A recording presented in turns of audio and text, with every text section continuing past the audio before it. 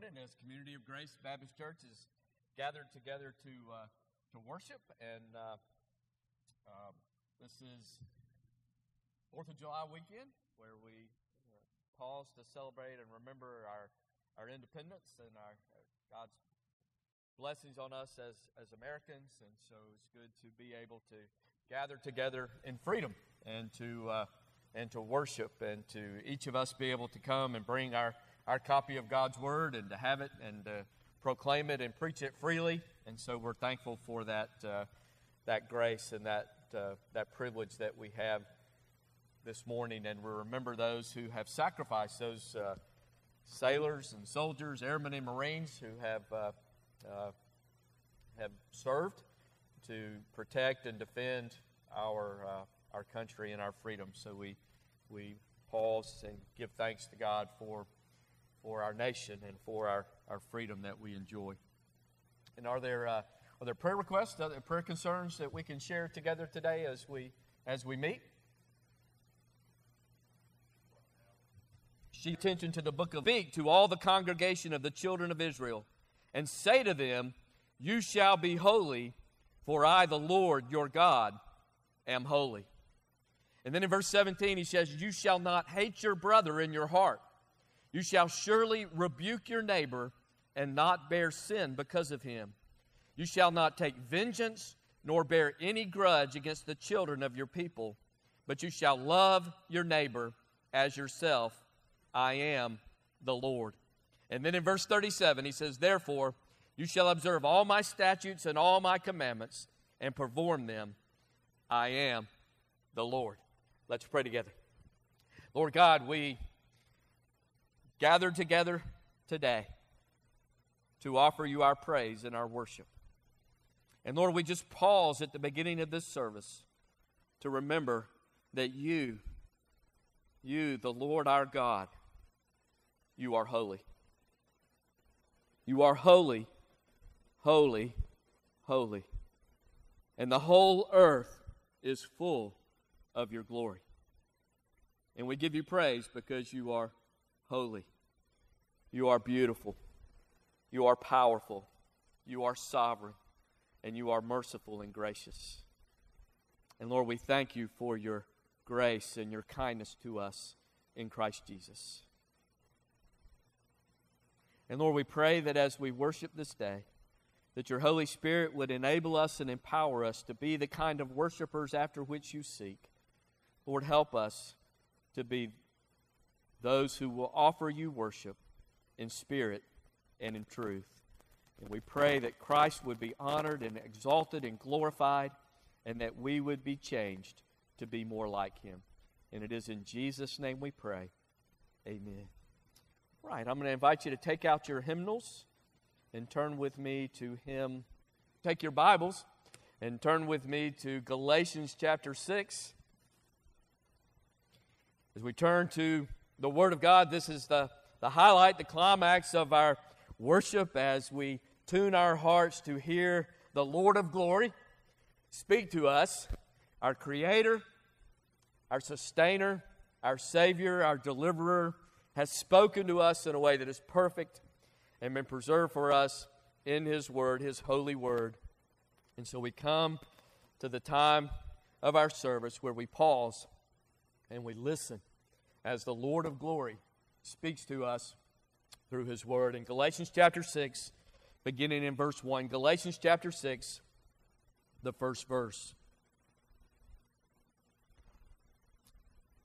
"Brethren, if a man is overtaken in any trespass, you who are spiritual restore such a one in a spirit of gentleness, considering yourself, lest you also be tempted. Bear one another's burdens, and so fulfill the law of Christ. For if anyone thinks himself to be something when he is nothing, he deceives himself. But let each one examine his own work, and then he will have rejoicing in himself alone, and not in another. For each one should bear his own load." Let's pray together. Lord God, we are thankful that you have spoken to us perfectly and clearly through your word. And Lord, we come before your word confessing that it is perfect, but our understanding of it is not. We are dependent upon you, the ministry of your Holy Spirit, the Spirit of truth, to open our hearts and minds to truth and to help us understand and perceive the truth, and importantly, to help us apply the truth to our lives. And so, Lord, we pray that your Spirit would do his work in us, his convicting work, convicting us of sin that must be battled and put to death, and convincing us of the truth of the gospel that Jesus has shed his blood, given his life, laid down his life, and risen from the dead so that we might have forgiveness and grace, and that we might be empowered by your Holy Spirit to walk in truth by your grace through our faith in Jesus, in whose name we pray. Amen. All right, so last week we looked at the beginning of this passage. We looked at the first two verses, and we saw that it is the duty and the obligation and the responsibility of the church that when one of the members, one of our brothers and sisters, is overtaken in a trespass, caught in a sin, it is the duty, the obligation, the responsibility of those who are spiritual within the church to restore such a one in a spirit of grace, a spirit of gentleness, and also watchfulness, considering yourself, lest you also be tempted. And as I thought about this week, I thought one of the things, having been a Southern Baptist pastor for 25 years, one of the things that I've noticed that the church is not, Southern Baptist churches, traditional Southern Baptist churches are not really good at, that is, when a brother or sister is overtaken in a trespass, restoring such a one in a spirit of gentleness and watchfulness, considering yourself, recognizing your weakness, lest you also be tempted. I've noticed about 4 ways that churches typically deal with a sinning brother or sister, one who is caught in a sin, overtaken by a trespass. Number one, the first thing that I've noticed, the most primary, the most common response is just to ignore it. It's not my problem. It's not affecting me. Doesn't have anything to me. It's none of my business. I'm just going to stay out of it. I'm just not going to worry about it. It doesn't affect me, and so I'm just going to let it go. Another response is kind of similar. I'm not going to do anything about it, but I'm just going to abandon him. He has been overtaken in a trespass. He's gotten off the course. We're just going to abandon him off to the side as we continue the race, and he has made his bed. Now let him sleep in it. So we can either ignore him, we can abandon him, and then the third response that I have seen in my experience is that sometimes when a brother or sister is overtaken in a trespass, caught in a sin, getting off track, the response of the church is to crush that one. There's gossip and slander and a crushing instead of a gracious encouraging. So many times, those who need encouragement and admonition and counsel, we respond with condemnation and judgment. And so there's ignoring, there's abandoning, and there's crushing. But there is a fourth option, and that's the option that Paul gives us in our text today. He says in verse 6, "Brethren, if a man is overtaken in any trespass, you who are spiritual, restore such a one in a spirit of gentleness, considering yourself, lest you also be tempted.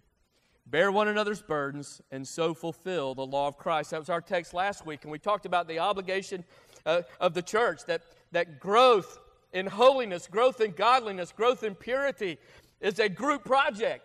It's a community effort. Growing in holiness, growing in purity, growing in godliness is something that I cannot do on my own. And I need brothers and sisters to come alongside of me and help me bear that burden. Bear that burden of growing in godliness and purity and holiness. That's why we need the church. That's why we need a community of grace. That's why we need a family of faith. Because holiness is a group project. I can't accomplish it on my own. Nor can I do battle with and put sin to death on my own. Battling sin, crucifying sin, putting sin to death, mortifying sin, and growing in holiness and purity is a group project. That is a burden that we share, a burden that we bear together. And if a brother or sister is overtaken in a trespass, we have a duty and an obligation and a responsibility as a church to do what we can to restore such a one in a spirit of gentleness, but also considering our own selves. And so that's what Paul told us last week. You know, when we come to Jesus Christ in repentance and faith, when we turn from our sin and put our trust in Christ, He calls us to Himself, but He also calls us to family. He calls us to community. When we come to Jesus Christ in repentance and faith, we are adopted into the family of God, and we've got brothers and sisters. We are living stones being built together in a spiritual house with Christ the foundation stone, but we are all living stones being built together in that spiritual house. We are soldiers in the army of God. We are community, a faith family, and we have a duty and an obligation and a responsibility to one another to help each other and to bear the burden of growing in holiness and battling sin and putting it to death. That's our responsibility. And we're to do it in a spirit of gentleness. And so last week we focused on the obligation, the duty. Today we will focus on that spirit. And as we go through, Paul gives us 3 keys to gentleness. He tells us we are to restore such a one in a spirit of gentleness, considering yourself, lest you also be tempted. Bear one another's burdens, and so fulfill the law of Christ. And then in verses 3, 4, and 5, he gives us 3 keys to gentleness. Number 1, the first key to restoring a brother or sister who has been overtaken in a trespass in a spirit of gentleness is to have a right view of yourself. To have a right view of yourself. Look what he says in verse 3. For if anyone thinks himself to be something when he is nothing, he deceives himself.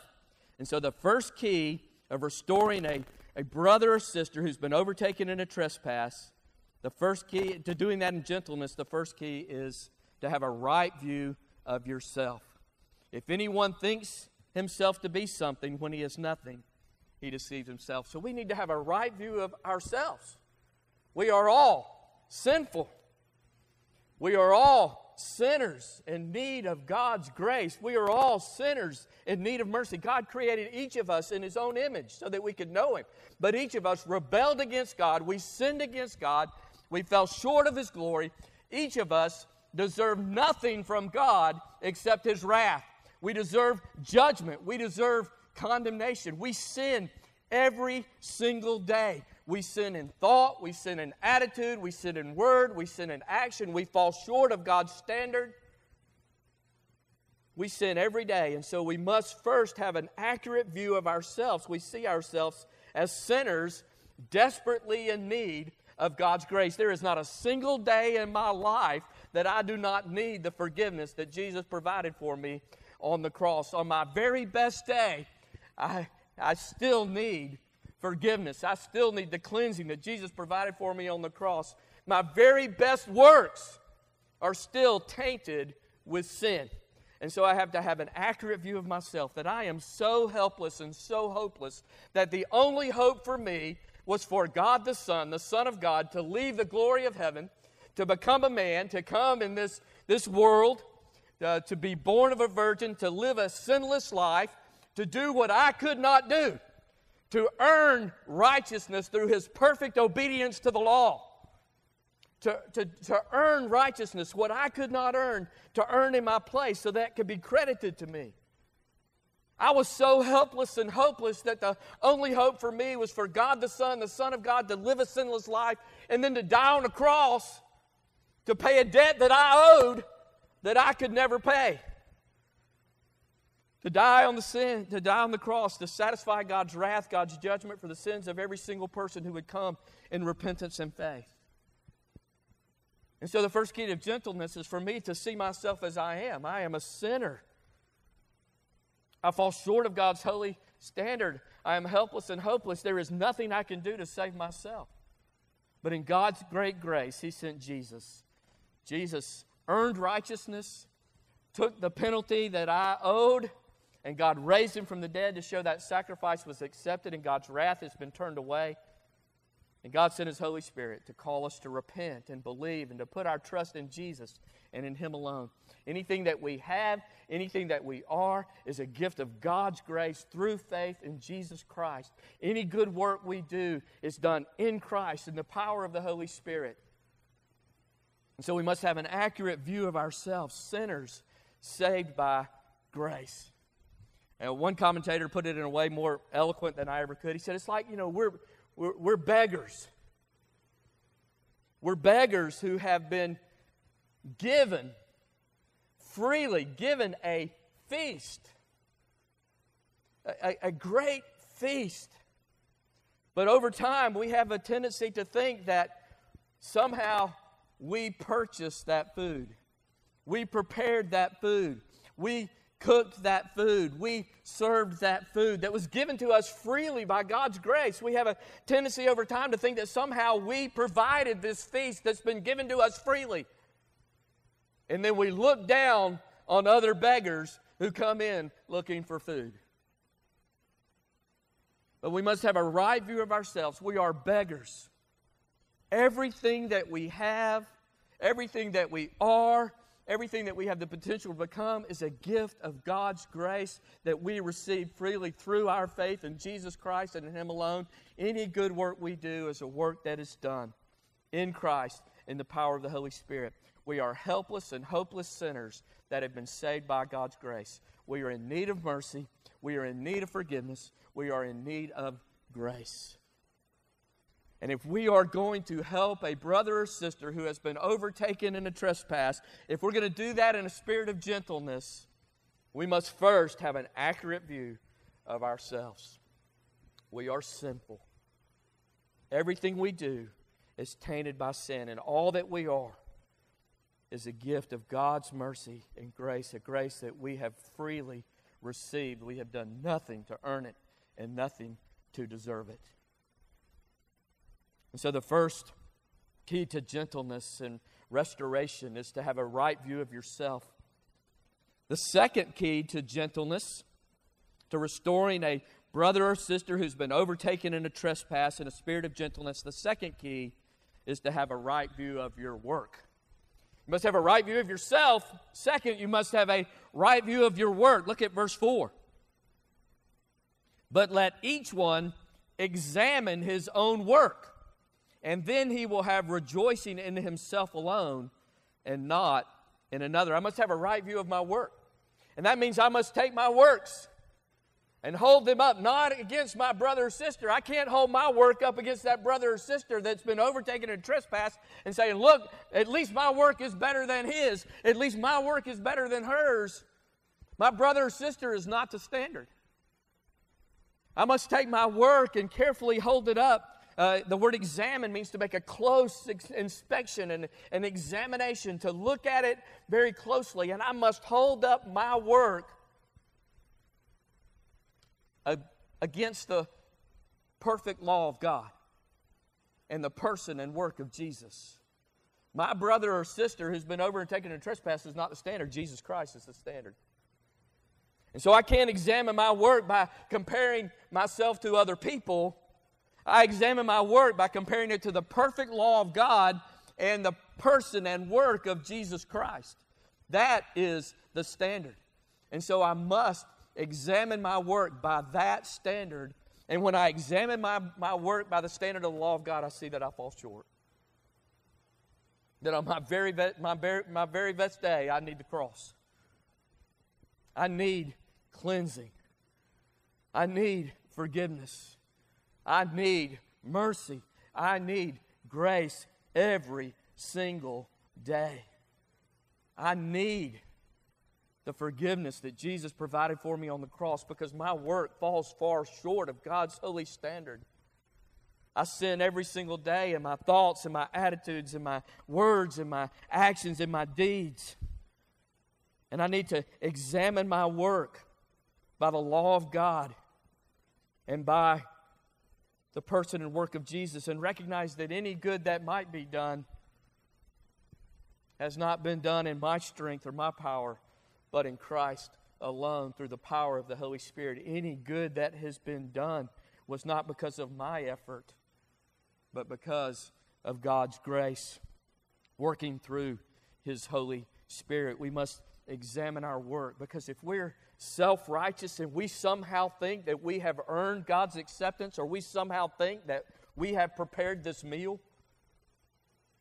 that has been given to us freely, if we somehow think that by our effort we have earned salvation, or we are growing in holiness because of our self-effort, because of our own righteousness, then we will have a tendency to look down on our brother or sister. But if our heart is craving for true righteousness, the righteousness that was fulfilled by Jesus Christ, and it's given to us as a free gift, as God credits the righteousness of Christ to us, then we will be able to help restore our brother in a spirit of gentleness. If I deal with that beam in my own eye, that beam of self-righteousness, then I can see clearly to help my brother and to restore him, seek to restore him in a spirit of gentleness. We must have an accurate view of our own work. And Paul says something that when we first read it kind of surprises us. He says, let each one examine in his own word, then he will have rejoicing in himself alone and not another. Now that word translated rejoicing is translated boasting later in the chapter. And so we are to understand that passage in light of what Paul says later. We don't examine our works and be satisfied and rejoice in that and boast in that. No, what does Paul tell us in verse 14? Paul says, but God forbid that I should boast except in the cross of our Lord Jesus Christ, by whom the world has been crucified to me, and I to the world. And so when I examine my work by the law of God and the person and work of Jesus, I see that I fall short. But I see that because of Christ and His cross, I can be forgiven and born again by the power of the Holy Spirit, indwelt by the Holy Spirit. In any good work I do, it's because of my union with Christ and the Spirit of God working through me. May I never boast except in the cross of Jesus Christ. May that be my source of boasting, that I have looked to Jesus for righteousness. I have looked to Jesus for forgiveness. I have looked for Jesus for cleansing, and Jesus and His Holy Spirit for the power to grow in godliness and to battle sin in my life. Let me boast in the cross of our Lord Jesus Christ. Let me rejoice in the cross of Christ and that alone. And so he says, examine your work and you'll have rejoicing in yourself alone and not in another. And so I think in the churches in Galatia, there were probably two ways that people were boasting in another. There's two ways that in our sinfulness we can not really closely examine our work, but we can examine it in relationship to others. One of the ways that we can rejoice in others or boast in others is not having an accurate view of our work, not comparing it to the right standard, the standard of God's law and the standard of Jesus Christ and His who He is and His work. But we can sometimes sinfully rejoice in another by comparing ourselves to others and seeing that we do better. I'm better than that guy. At least I'm not as bad as that one that's been overtaken in a trespass. And we compare ourselves to another, and we judge others more severely than we judge ourselves. We apply the law more stringently to others than we apply to ourselves. We focus on where we're strong and they're weak, and we judge ourselves, comparing ourselves to another, and therefore we boast, we rejoice in another because we seem to be doing better. And so Paul tells us that's not what we are to do. We are not to compare ourselves to another. We are to examine our work in the light of Jesus Christ and the perfect law of God. We see that we fall short, and any good that God has that is produced is a work of God, a work of Christ, a work of the Holy Spirit that is a gift to me by His grace. And I do not compare myself to another, so I do not rejoice in another. There's another way that we might boast in another that Paul cautions us against.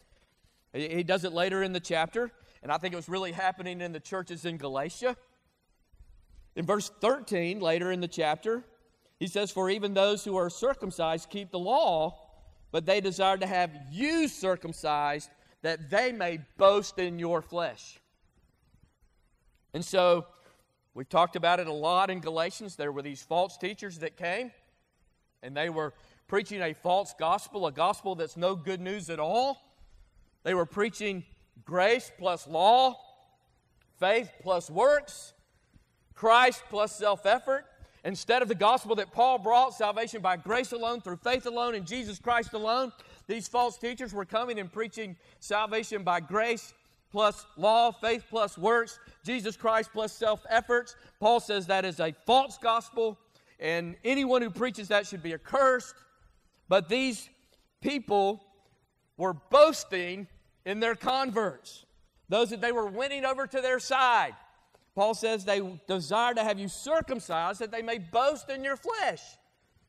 And so one of the ways that we might boast of others is how good we are at winning arguments and bringing people over to our side and convincing people that we're right and we're good, and counting numbers and counting noses and counting people, how many people we can convince that we're right, how many arguments we can win, how many people we can get to agree with us, how many people I can get to follow my rules and my regulations instead of submitting to Christ.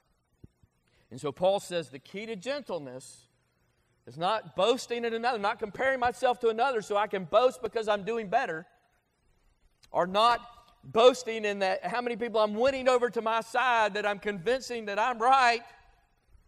No, I should examine my work by the law of God and by the person and work of Jesus Christ, and see that I fall short, and any good that is produced is a gift of God, the work of Christ and the Holy Spirit working in and through me. And so I have an examination of my work, that on my best day, I'll fall short of God's holy standard, and any good that there is has been a work of God's grace. My union with Christ, the Holy Spirit working in me, any good is the result of that. And so I boast only in the cross of Christ, by which I have been forgiven, cleansed, and given the Holy Spirit, empowering me to do that which is pleasing in His sight. And so if we're going to restore one who's been overtaken in a trespass in a spirit of gentleness, first we have to have a right view of ourselves. We are nothing. Apart from Jesus, we are nothing. We can do nothing. We are nothing. And we're saved by grace through faith in Christ alone. Second, we have to have a right understanding of our work. Our work falls short. Any work I do in my own effort falls short of God's holy standard. Any good that is produced is a gift of God's grace, a free banquet, food that has been given to this helpless, hopeless beggar. I've done nothing to earn it or deserve it. It's a gift of God's grace. And then third,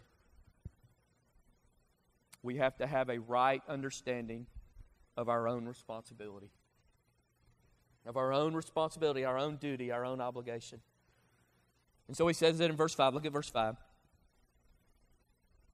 For each one shall bear his own load.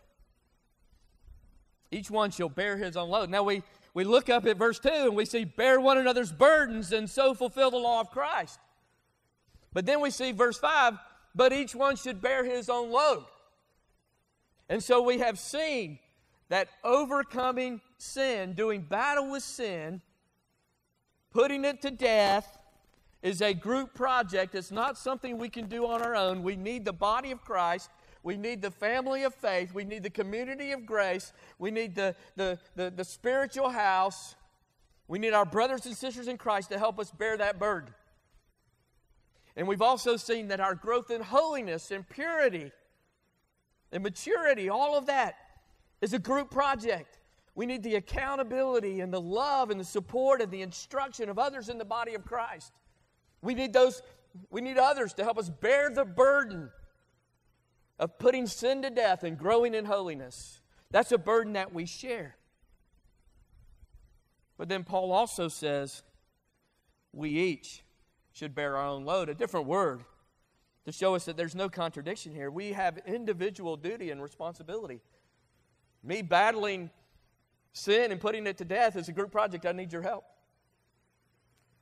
Me growing in holiness and growing in purity is a group project. I need your help. I need you to help me bear that burden to kill sin and grow in holiness. But ultimately, it's my responsibility. It's my responsibility. That's my load. It's a group project, but it's my load. It's my responsibility. And when I stand before Christ, I will stand alone. And I won't be able to look around and say, at least I was better than that guy.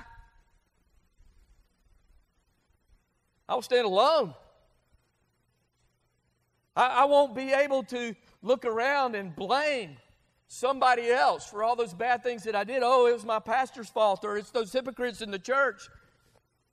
It's my parents, or it's the environment in which I was raised. I won't be able to blame anybody else. I won't be able to put off my sin on anybody else. I won't be able to accuse anyone of causing me to fall. I stand alone. I stand guilty. I stand condemned. And I cannot look at anybody else and say, at least I'm better than them, or what happened to me is their fault. I stand alone, and I can even look at Jesus and receive His perfect righteousness as a gift of God's grace. I can trust in Him and Him alone, His sinless life, His atoning death, His glorious resurrection. I can look to Jesus and stand before the judge clothed in the perfect righteousness of Jesus Christ as a gift of His grace that I receive freely through faith in Christ alone. Or I can look to myself and my own righteousness, which appears as filthy rags. I can stand before Him condemned with nobody else to blame, nobody else to compare it to. Guilty. Filthy. And that's my responsibility and my duty, to look to Christ and to be saved. And to recognize that that's my duty as a key to restoring my brother in gentleness. Because when I stand before the judge, I will stand as a sinner.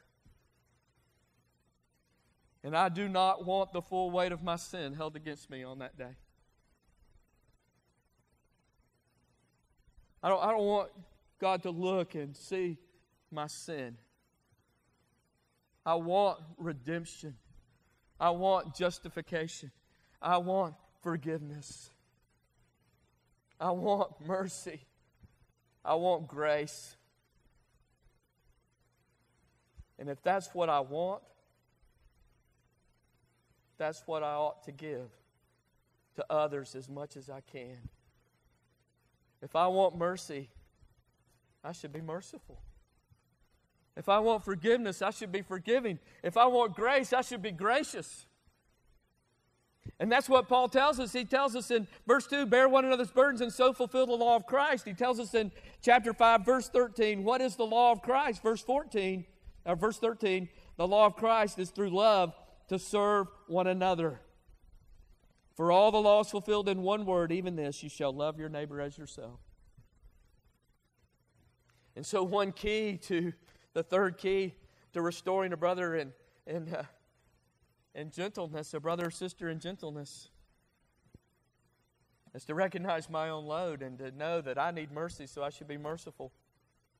I should treat my brother the way I want to be treated. I want mercy, I need to be merciful. I want forgiveness, I should be forgiving. I want grace, I should be gracious. And that's how we fulfill the law of Christ. Through love, serve one another. Loving your neighbor as yourself. And when I'm overtaken in a trespass, I want you, my brothers and sisters, my community of grace, my faith family, I want you to run after me and restore me. Don't abandon me to the side. Don't ignore me that I've gotten off track. Don't crush me with slander and gossip and judgment and condemnation. Restore me in a spirit of gentleness. That's what I need. That's what I want. And if that's what I need and that's what I want, that's how I ought to respond to others. As a church, we have a duty and an obligation that if a man is overtaken in a trespass, you who are spiritual and who in the church are spiritual, it's supposed to be everybody. Born of the Spirit, led by the Spirit, filled with the Spirit, walking in the Spirit. Having received mercy, being merciful. Having received forgiveness, being forgiven. Having received grace, being gracious. Restore such a one in a spirit of gentleness, considering yourself, lest you also be tempted. And Paul gives us 3 keys to restoring a sinning brother or sister in gentleness. You've got to have a right view of yourself, a right view of your works, and a right view of your own duty and responsibility. Don't compare yourself to others. You stand alone, and alone you'll give an account. Not how others use their gifts in building up the body of Christ, but how you used your gifts in building up the body of Christ. That's your load. That's your responsibility. And so how do we respond to this call, these 3 keys? Well, first of all, we ask, are you spiritual? Have you been born again? Have you put your trust in Jesus Christ and in Him alone for your salvation? Have you seen your helplessness and your hopelessness? That there's nothing you can do to earn salvation. There's nothing you can do to produce good and godly works. There's nothing you can do to save yourself. You are a helpless and hopeless sinner. But God in His great love sent His Son Jesus to do what you could not do, to fulfill righteousness, to earn righteousness for you in a sinless life, and then to pay the debt that you owed, that you could never pay. He died on the cross to satisfy God's wrath against all who come to Him in repentance and faith. And God raised Him from the dead to show that sacrifice was accepted. And He calls on us to turn, to confess our helplessness and our hopelessness, to humble ourselves, and to cry out, turn from our sin and cry out to Jesus to save us and trust Him and Him alone. And when we trust in Jesus, we're born again to new life, everlasting life, and the Holy Spirit produces His works in us. So the first question we have to ask is, are you spiritual? Have you put your trust in Jesus Christ and in Him alone? Have you been born again? And then second, if you have been born again, you've received mercy. God has not given you what you deserve. Are you merciful to your brothers and sisters? You have received forgiveness. Are you forgiving toward your brothers and sisters? You have received grace. Are you gracious when you see a brother or sister overtaken in a trespass? Do you treat them as you want to be treated? With mercy, forgiveness, and grace, and gentleness? Burned for their restoration, for their repentance, for their recovery? Do we encourage those who are overtaken to turn? And do we do it in a spirit of gentleness? We need to daily examine our works, examine ourselves, examine our works. And when we see one overtaken in a trespass, remove the beam from our own eye so that we might see clearly to help our brother or our sister and treat them the way you would like to be treated. Don't ignore them. Don't abandon them. But don't crush them. But seek to restore them in a spirit of gentleness. Having examined yourself, examined your work, examined your duty, restore them in a spirit of gentleness, treating them as you want to be treated. Let's pray together. Lord God, we're so thankful for your word. And Lord, we are so thankful for your grace and your kindness toward us in Christ Jesus. And Lord, we admit our helplessness and our hopelessness, our utter and complete and total dependence on Jesus. We confess that there is not a single day that we do not need the cross. How desperate, thank you for reminding us how desperately we need mercy and grace and forgiveness and cleansing. And thank you for reminding us that our greatest works are not done in ourselves, but are tainted with sin. But our greatest works our works are those that are produced from our union in Christ and by your Holy Spirit. And Lord, we pray that you help us as a church, as a body of Christ, to fulfill the responsibility of restoring, and help us to do all that we do in a spirit of gentleness. Help us to treat others as we want to be treated. In Jesus' name we pray. Amen. I'm going to invite you to take your hymnal again and turn to hymn 200. Grace to you and peace from God the Father and our Lord Jesus Christ, who gave himself for our sins, that he might deliver us from this present evil age, according to the will of our God and Father, to whom be glory forever and ever. Amen.